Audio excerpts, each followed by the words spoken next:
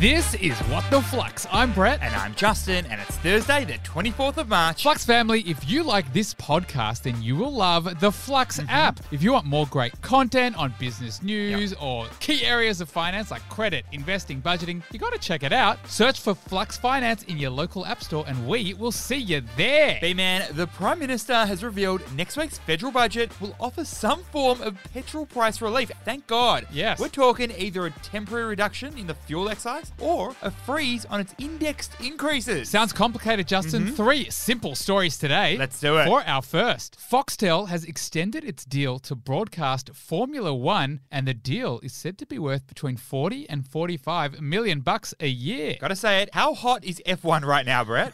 Legit perfect timing. Tell me more. So Foxtel is the Aussie pay TV company, and it's owned by News Corp, and it's also owned by Telstra. Now, Foxtel is known for many things, Justin. Live AFL, NRL, lots of Sky News channels. And most importantly, 3 hours of back-to-back Simpsons every weekend. But it wants to be known for one more thing, and that thing is motorsport, Justin, particularly F1 here in Australia. So, Brett, Foxtel's extended its rights agreement in a 3-year deal from 2023. And this little deal will give Foxtel and its sporty child, KO, live broadcast rights to every race. And Brett, the reason this matters so much is because as F1 grows in popularity, so too does Foxtel's viewership. And Juzzy Boy, Formula One owes a lot of this success to the Netflix effect. So what's the key learning here? The Netflix effect is when certain products or businesses surge in sales after being featured in a Netflix show. Queen's Gambit, everyone was buying chess sets. After Bridgerton, embroideries and hoops went through the roof. Now, Brett, we know every brand, every company, every sporting organisation, they dream of converting ordinary people into new, enormous superfans. And with Netflix series like Formula One's Drive to Survive, every man, woman, and dog has seen the rivalries, the politics, the drama. Justin, we know that F1 has always been popular, but it's definitely had a niche audience. But thanks to streaming, it's now one of the biggest sports in the world. 49 million social media followers. 70 million viewers per race globally. So not only is F1 growing fast, but it's helping Foxtel grow too. For our second story, the ACCC is suing Meta, the owner of Facebook. They're alleging it ran ads for crypto scams featuring Aussie celebrities, and they knew about it. Oh my, spooky stuff, Justin. So what's happening with this baby? Okay, you never like to hear the Australian Competition and Consumer Commission, or the ACCC, is coming after you, bro. You don't. But as it happens, Justin, the ACCC has launched a federal court case against none other than Meta. And what's it all about? It's basically in response to a scam ad campaign on Facebook that included many big names. We're talking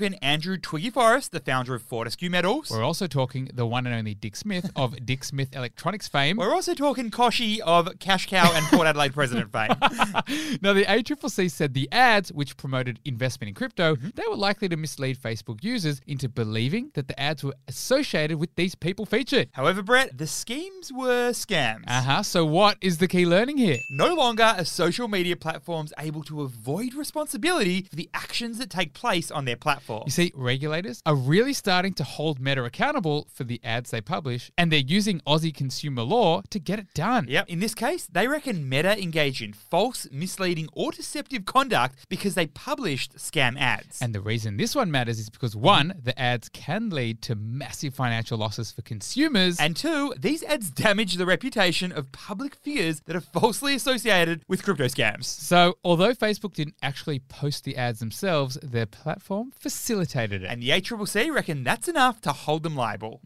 For our third and final story, Yuga Labs, the company behind the Bored Ape Yacht Club NFTs, is at it once again, Justin. They've raised $450 million in their, quote, seed round. The Yugaverse is officially here, Brett. The world is a wild place. Tell me more. So Yuga Labs is the owner of some of the biggest NFT brands on the market. We'd be talking about Bored Ape Yacht Club. And just last week, they also acquired the rights to CryptoPunks NFTs and Meebits. And Brett, these NFTs, or JPEGs, they are hot commodities. Everyone from Justin Bieber, Serena Williams, Gwyneth Paltrow, Snoop Dogg, they all got one. The cheapest one, valued over $300,000 US.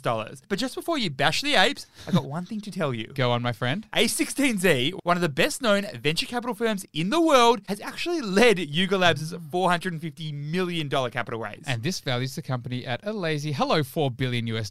And it's all part of the plan for Yuga Labs to bring its NFTs into a metaverse of all metaverses. So what is the key learning here? We're officially entering the battle of a future world that could shape our lives. Sounds deep, Justin. Now, you see, in the metaverse, we've got a few different players. You've got Metaverse metaverses created and owned by large tech companies like Facebook or Microsoft. These are centralized metaverses where the company controls everything, including any profits. And then we've got metaverses created by organizations like Sandbox and Decentraland. Now, these metaverses are decentralized, meaning everyone can own digital assets. But Brett, Yuga Labs, they're planning to create a metaverse that makes all other metaverses obsolete. Gotta say, Justin, that sounds pretty big. It is. But they reckon their combination of storytelling, of pop culture, and fun is the knockout metaverse punch. And it doesn't hurt having one of the biggest venture capital investors in the world on your side. Flux fam, as we said off the top of the very show, if you like this sort of content, you got to check out the Flux app. You can download it on the App Store, the Google Play Store. You will find us there. Thanks for listening, and we'll see you tomorrow.